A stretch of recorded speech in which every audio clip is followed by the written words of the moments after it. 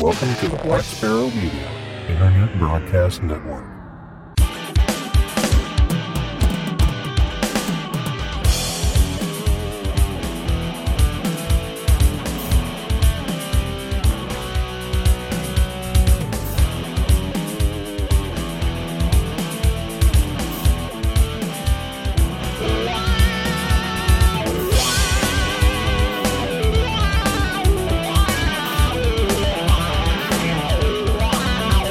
You are listening to Linux in the Ham Shack.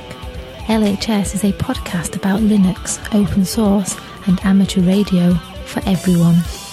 Now here are your hosts, Russ, K5TUX, Cheryl, W5MOO, and Bill, NE4RD. Well, hello everybody and welcome. You have tuned in to episode number 532 of Linux in the Ham Shack, the most terrific amateur radio podcast on the internet. We welcome you into our short topics episode this time around. We appreciate you being here. And before we get into our short topics for the evening, we'll go ahead and introduce ourselves. For the on assignment, once again, Cheryl, W5MOO. I'm Russ, K5TUX. And I'm Bill, NE4RD. All right, so I guess there's no preamble to the show tonight. You know, weather's been pretty good. Although I guess there is going to be a little preamble because I saw on our weather report here that it looks like Billings is going to have almost a week straight of snow. Yeah, yeah. That's what they say. I'm hoping because I'm getting my skis ready. Yeah, absolutely. Got to get up there on Red Lodge and do some schussing. So. Yeah, hoping they open the back. That's all I'm hoping for. Well, very good. Well, while we're waiting to go skiing, or while Bill's waiting to go skiing, rather, I think it might be a little too warm down this way for that, since it's going to be in the 60s all week. Let's go ahead and talk about some amateur radio topics. And the first one you've probably already heard about, because this apparently has been a very, very slow news week. I had a lot of trouble digging stuff up. So, but we have, so basically what I'm saying is all the stories we have are all the stories everybody has. So if you haven't heard this one already, yay. I did flash up the title a little bit on this one. AO92 likely meets fiery demise in Earth's atmosphere. Fox 1 Delta, or otherwise known as Alpha Oscar 92, was, keyword, oh boy, of course. Fox 1 Delta, Alpha Oscar 92, was, keyword, an AMSAT CubeSat satellite that operated for just over 6 years in orbit and proved to be a popular option for amateur radio satellite operators through its FM transponder. In addition to the transponder, the versatile satellite contains several payloads, including an L-band converter, an experimental camera, and a MEMS gyro experiment. With aging batteries, the satellite could no longer operate reliably and was mostly inoperable in recent months. The satellite re-entered Earth's orbit on February 3rd. So just a couple days ago, it went boom. Read more about distance records set with AO92 and view a gallery of images captured from the onboard camera in the original AMSAT story, which gives you a clue where the story came from, AMSAT. So, sad to say it, but you don't have to download the TLEs for AO92 anymore because it no worky. So, go crashy, burn. It no existy. Yeah. So very good. We talk a lot about satellites going up. We rarely talk about satellites going down. So, but anyway, yeah, AO92, 6 years and it's gone. But of course, 7 more will replace it. So let's launch them on up. Oh yeah. Ted brings up a thing from Late Night with Seth Meyers. You burnt. I'm willing to bet AO92 is not going to make it into his segment, but who knows? Yeah. Anyway, so moving on, Bill, we got another story we can talk about. Sure, yeah. This is the first amateur radio station on the moon. This is JS1YMG is now transmitting. The Japan Aerospace Exploration Agency, or JAXA, successfully landed their smart lander for investigating moon, also known as SLIM, on January 19, 2024. Just before touchdown, SLIM released 2 small lunar surface probes, LEV-1 and LEV-2. LEV-2 collects data while moving on the lunar surface, and LEV-1 receives the data. The JAXA Ham Radio Club, the JRHC, or JARC, JQ1ZVI secured amateur radio license JS1YMG for LEV1. Boy, that's a lot of letters. Which has been transmitting Morse code on 437.41 megahertz since January 19th. The probe uses a 1 watt UHF antenna with circular polarization and is transmitting, quote, matters related to amateur business, unquote. Well, shouldn't be business if it's amateur. Anyway, radio amateurs have been busy analyzing JS1 at YMG's signal with Daniel Estevez, Echo Alpha 4, Golf Papa Zulu, busy analyzing the signal. Oh, sorry, I just read the same line. A blog introducing the method and extraction results for the demodulating Morse code from the signal, as well as extracting the code string. It is unclear how long the signals will be heard. JAXA has said that the SLIM was not designed to survive a lunar night, which lasts about 14 days, and is due to return in a few days. SLIM was launched on September 6, 2023, and landed on January 19, 2024, with the mission of analyzing the composition of the rocks to aid the research about the origin of the moon. SLIM's landing made Japan the 5th country to achieve a soft touchdown on the moon. The landing was achieved with exceptional precision within 180 feet of its targeted touchdown location. And this came to us from the ARL, or the ARRL. Yeah, very good. Interesting story. And of course, if you're a flat earther, a moon landing denier, or a conspiracy theorist, that was fake news. Yeah, that's totally fake news. Yeah. and if you think you're going to receive this with your Yagi, probably not. You need a lot of gain to make up for all of the signal loss between here and there. Yes. And it says circularly polarized. So you're probably still not going to get it on your little arrow, whatever. Not a chance. Yeah, you might have to be a little closer to the moon. Yeah, maybe like you had like 10 arrows, antennas all bound together or something like that. Or one arrow and a whole lot of cush. All right. Anyway, it's kind of a strange night. Is it a full moon? I don't think it is. So we do have another amateur radio story called The Magic Band Revealed. Have you ever wondered about the magic of 6 meters? It doesn't. We've talked about 6 meters on this show. Yeah. It doesn't take much on 6 meters. Your existing HF plus 6 meter rig and a simple antenna, even a dipole, will work. And I can confirm that, yes, even a simple, stupid MFJ hamstick dipole up 20 feet will get you 6 meter contacts. In this book, I guess we're talking about a book now, you'll find out how and the I in this I is Jim Wilson, K5ND, know that dipoles work and how to build one of your own. This book will also provide plenty of insight into how you can find DX on 6 meters. It covers propagation equipment, software, antennas, operating software, on-the-air operation, awards, contesting, and VHF rover operations. I don't know, kind of like a certain podcast did a few episodes ago. It further provides detailed instructions on using the WSJTX FT8, FT4, MSK 144, and Q65 modes with appendices. I think I just portmanteaued appendix and dependency there, but with appendices on SDR operation and ESNEC, easy NEC, antenna modeling, it truly includes everything you need to know about 6 meter amateur radio DXing. About the author, quote, Jim Wilson K5ND writes this blog, K5ND Ham Radio Adventures, and has contributed to QST Magazine, the ARRL National Contest Journal, and CQ Magazine. He's a frequent speaker at conferences and amateur radio club meetings, unquote.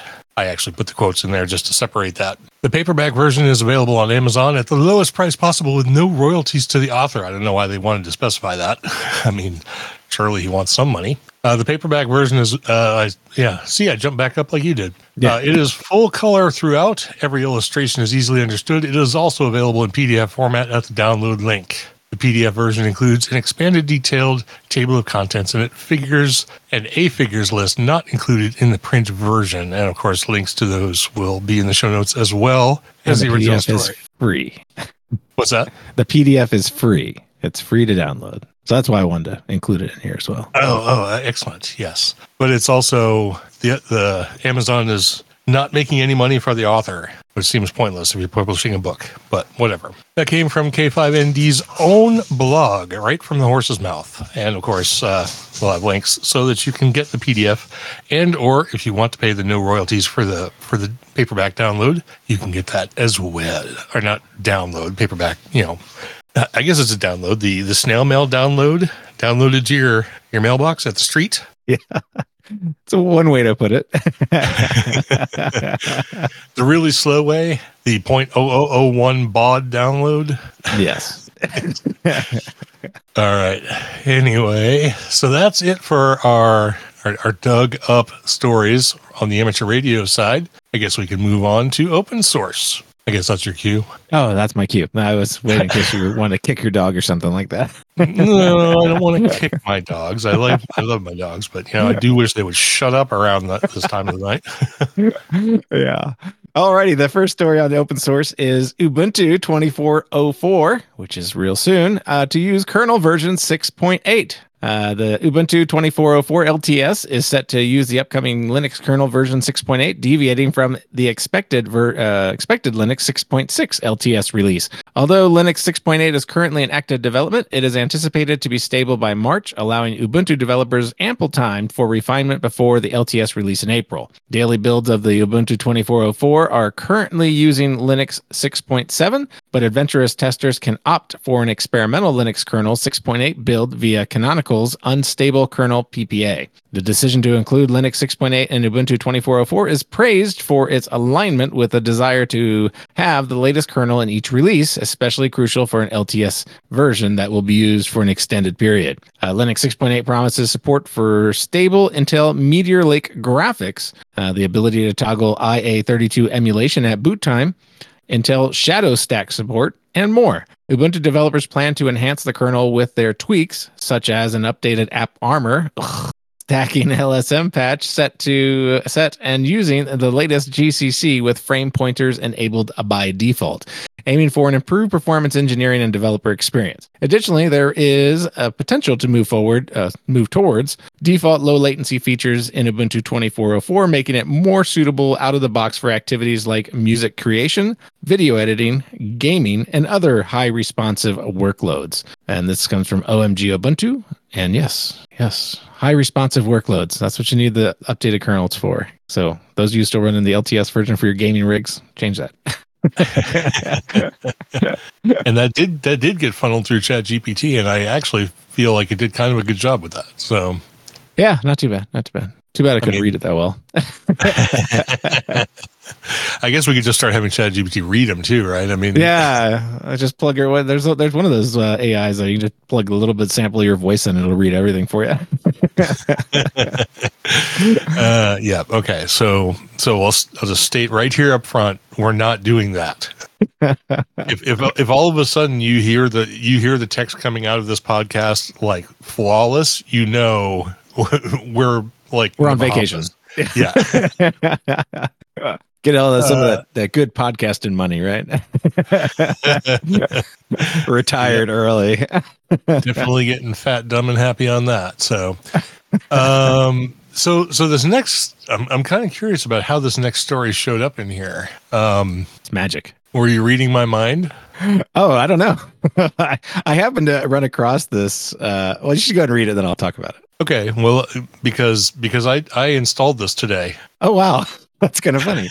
But anyway, yeah, the story is about Crafty Controller.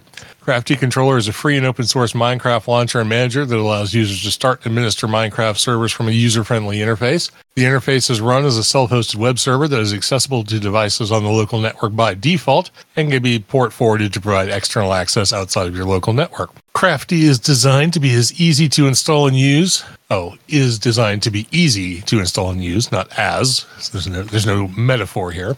Requiring only a bit of technical knowledge and a desire to learn to get started. Crafty Controller is still actively being developed by Arcadia Technology, and we're continually making major improvements to the software.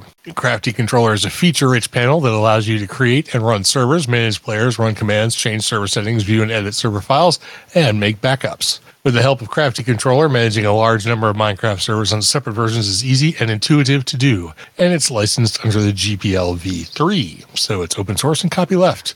Excellent. So what did you have to say about this before I say anything about it? Yeah, I just happened to be, I was trying to set up a server here at the house for Vault Hunters. And I was like, oh, I want to see if there's like an easy way to do it. And I was just kind of surfing through YouTube videos, just kind of on the topic. And then I ran across a video that talked about this. And then I was like, oh, I haven't seen this before. So yeah, that kind of sparked it, a YouTube video sparked my interest in finding this. And then when I found it, of course, I'm like, well, we should include it in the show just because it's open source and it's Minecraft. So it kind of checks off a few boxes of what we do around here. So did you actually get it installed and use it? No, not yet. Not yet.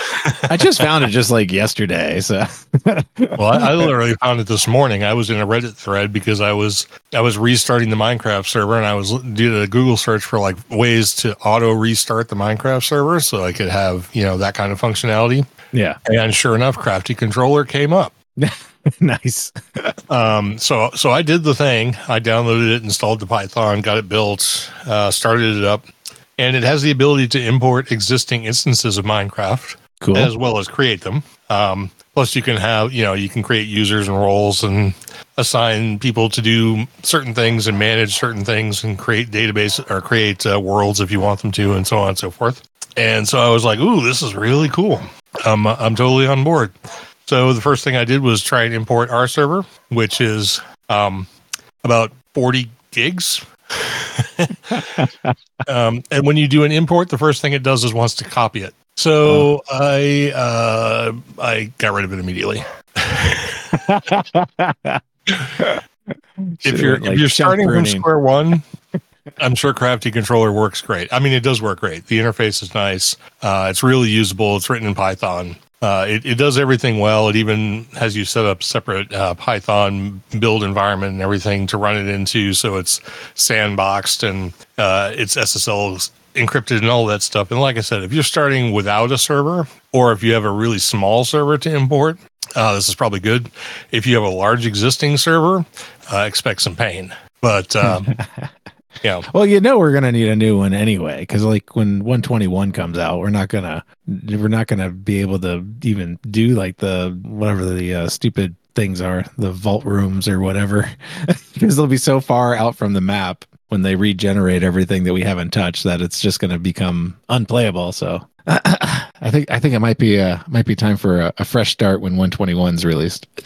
Oh, you actually want a whole new world? Yeah, I mean, you can keep the other world running, but we should spin up a new world and just be new. Well, okay. I mean, maybe I'll start up Crafty Controller, to at least start that way and have the ability to do the functionality it has without having to do the massive file copy. Look at Darren. No, don't. We'll keep the world up. Jeez, we just might switch. I know. It's hard to upgrade when you have major things happening. I mean, we could go through and have everybody visit all their areas that they want to save and then run a prune on the server and then basically prune all the chunks that basically we've only flown into or gone into once or twice and haven't actually built anything in. It's not 100% how that works, but like we could do that and that would reduce the world download size probably, to about 4 gig. So, or probably even smaller, because we actually don't have a lot of stuff. You think you do, but we really don't have a lot of stuff. We can see the whole map. So, but there's a lot of chunks. Now, if you're building stuff in all these different places and stuff like that, that might be a problem. But yeah. I don't know. We could probably go into that at some other time, not the short topic show, but I don't know. I'm just brainstorming. So yeah, I'm not sure we're ready for the pain of the whole thing. I am definitely looking forward to 121 though. Auto crafters. Everyone wants the auto crafters. Yeah, for the win. All right. So with that, let's move on to the next topic. Oh, and it's my turn again. Yeah, it's your turn. I talked so much, I didn't know who read the last one. Anyway, yeah, this is Sparky Linux harbors a flamboyant array of desktops. It's flamboyant. What What a title.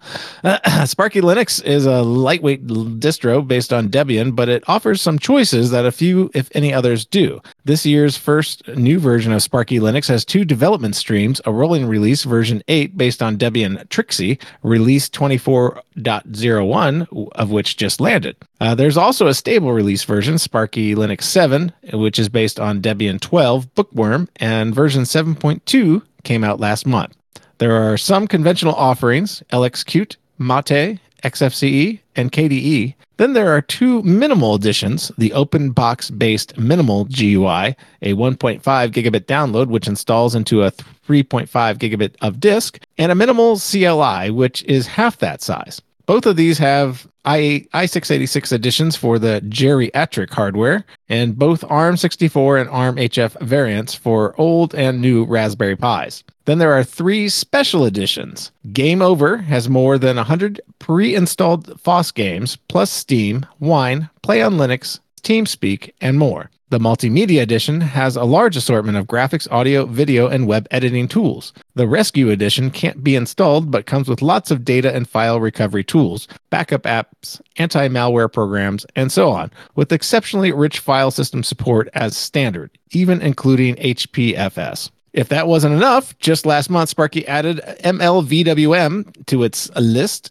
The Macintosh-like virtual window manager resembles classic macOS because Takashi Hasegawa's original version dates back to 1998, so it predates the existence of Mac OS X. More recently, developer Morgan Eldridge got permission from Hasegawa to continue the work, and now MLVWM runs on 21st Century Linux. It's a little rudimentary, and there were some display glitches, but perhaps now that it's available in a modern distro, it will get a lick of paint on it. So there you go. And that came to us from the Register, and we have reviewed Sparky Linux in the past, because I see you wrote down a readiness score there for Game Edition. I haven't tried the Game Over Edition, though, so maybe we should do that at some point. I haven't. I did not take a chance to spin through it, though. Did you? Maybe you did. Well, I was trying to, but for some reason, the VMware workstation player on my computer was booting it at an incredibly close to snail's pace. I see as I look across the room that it has now booted, but unfortunately, I did not have a chance to actually look at it. It has a lot of stuff that is interesting to me on it, and I was really hoping to be able to say something about it, but I really can't because while it is booted up over there, I don't really have anything to say about it. I will say, though, that it's based on Debian, so that alone probably gives it at least a 4, the LHS readiness score. So, yeah, I believe the last time we did Sparky Linux, we did do the rolling release version, and it scored pretty high. It was like a 4.6, 4.7 all in. So yeah, and the Game Over edition is only in the rolling version. There, if you look at the Sparky Linux website, between the stable version and the semi-rolling version, some editions are available in one and some editions are available in the other. They're not necessarily cross-compatible. Yeah, the gaming one would make sense to be in the rolling release to get the newer kernel and stuff. The newer kernels and all that good stuff. Yeah, absolutely. So that one's based on Trixie, which is Debian testing. I guess that's version 13 at this point. And I would have loved to have been able to say more about it than, it's Debian and it's probably going to work. But I wanted to see how some of their built-in emulators and, support for Wine and Steam and all that kind of stuff was. But, alas, that'll, I guess, have to wait till the next one. And I was going to also do a review of 4M Linux, which is another one that's sort of been in the news lately because there's a new release of it, version 45. And 4M Linux is one of those Linuxes kind of like... Slackware? Like what? Slackware? No. Slackware has its Slackware and Gentoo and, Crunchbang and all those stuff. Those are all, like moderately usable. This one is one like, what's the one that I can't stand? It's like so different than all the other ones, but it begins with a P. Puppy Linux. Oh, Puppy, yeah. Yeah, like it has its own, package manager and all that kind of stuff. And it's just like you have to go through the process of learning how to use it. And I didn't want to bother with that. So I just, I didn't want to give it a 0 because, if you wanted to go through the trouble of figuring out how it works, I did see that RPM was installed, but not Yum or DNF. So it's I guess kind of based on Red Hat / Fedora / SUSE, whatever. But none of the utilities for package management are there. So with that in mind, I gave it a 0.1 because you could probably make it work, but it would be way not worth your effort. So it's kind of like for help, right? Yeah, exactly. It's kind of like a distribution that they built to be as it is when you install it, and you don't really do much with it except keep it updated. So, maybe there's more to it than that. I don't know, but that's the way it seemed to me. I mean, it does have utilities installed, and I think it uses LXDE as the desktop, something like that. Okay, yeah, that makes sense. So I mean, it's functional if you want to do the things it contains, but if you wanted to use it as a ham radio distribution, I think you'd be in for a world of hurt. So, yeah, uphill battle, right? Yeah, exactly. So just my thoughts there, brief as they are. But I was trying to get something in the Linux and the Ham Shack realm, and there just really wasn't anything out there, and I haven't been really playing with anything except my new FT 710. I was trying to use FL Digi, earlier, and the sound support in FL Digi is just still so bad. I don't know if my version's old or what. I got it to receive, but I couldn't get it to pick an outgoing sound device other than the default. Oh, that's weird. We're using port audio? Yeah, and it was not finding my output device. That's interesting. Yeah, because I wanted to kind of be a little cheaty maybe, and try work some Poda on CW using FL Digi. Cheater. Yeah, a little bit. I was gonna send myself. Well, I was. I can send just fine. His decoding is not my strength. So I just realized I don't even have FL Digi installed on my machine. So there you go. I've done a CW contest on here. I do not have FL Digi installed. So I couldn't have cheated. Well, you could have used something else. Hush now. Jeez. So I don't know what the current version of FL Digi is, but the installed version on my machine is 4.1.20. So I can download 4.2.04. Okay. I can't imagine it would make that big a difference, but I was disappointed that I was not seeing sound devices that I thought I should have seen. So that's definitely sounds like something's not quite right. Yeah, because WSJTX and JTDX and other applications like that work just fine. I haven't tried anything for like QSS TV or anything like that, which also use sound card interface. But right. I guess I'll do a little more investigation and see how it goes. That thing has just Burr Brown or whatever drivers for the audio normally? The IC7100 has that. That's basically the same audio driver that's in like Signal Links. Yeah. But the FT710 does not. It has its own sound card device. Oh, interesting. So anyway, I will do more work with that. But at least there's a little bit of content in Linux in the Ham Shack, I guess. Unless you got something else you can throw in. No, that's I added my part. 4.2.04. All right. And I'm installing it now from AUR package because I'm running Manjaro. Well, there you go. Arch enemy. Yes, definitely.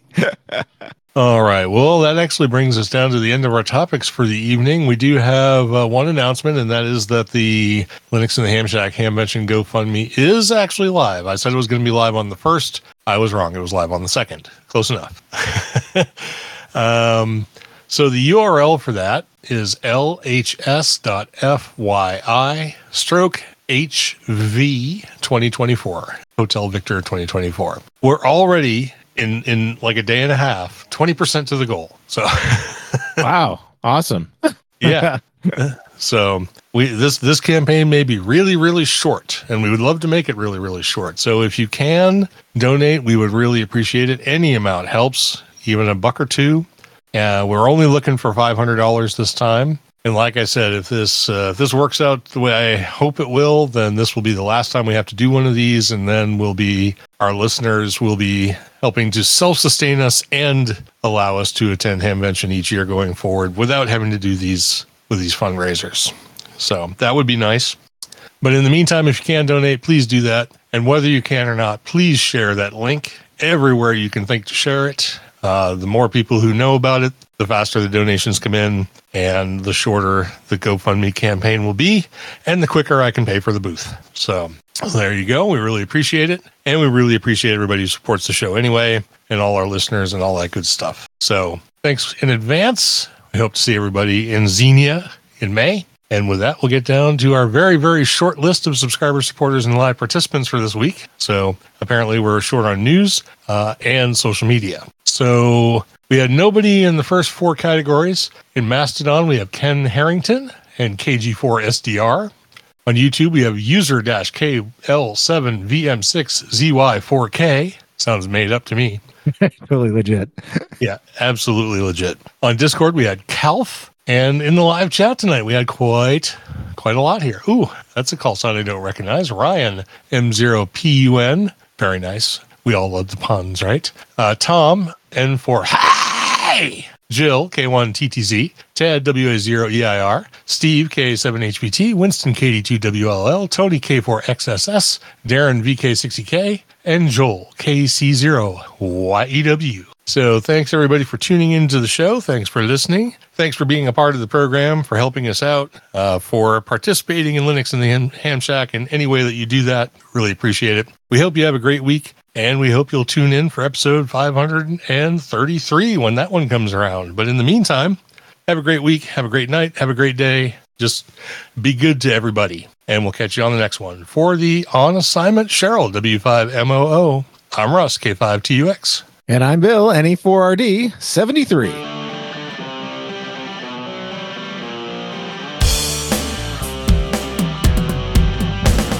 Thank you for listening to this episode of Linux in the Ham Shack.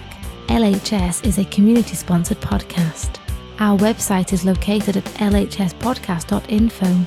You can support the podcast by visiting the LHS Patreon page at patreon.com/LHS podcast, or by using the contribute list on the homepage. We have a presence on Discord, Facebook, IRC, Twitter, and YouTube.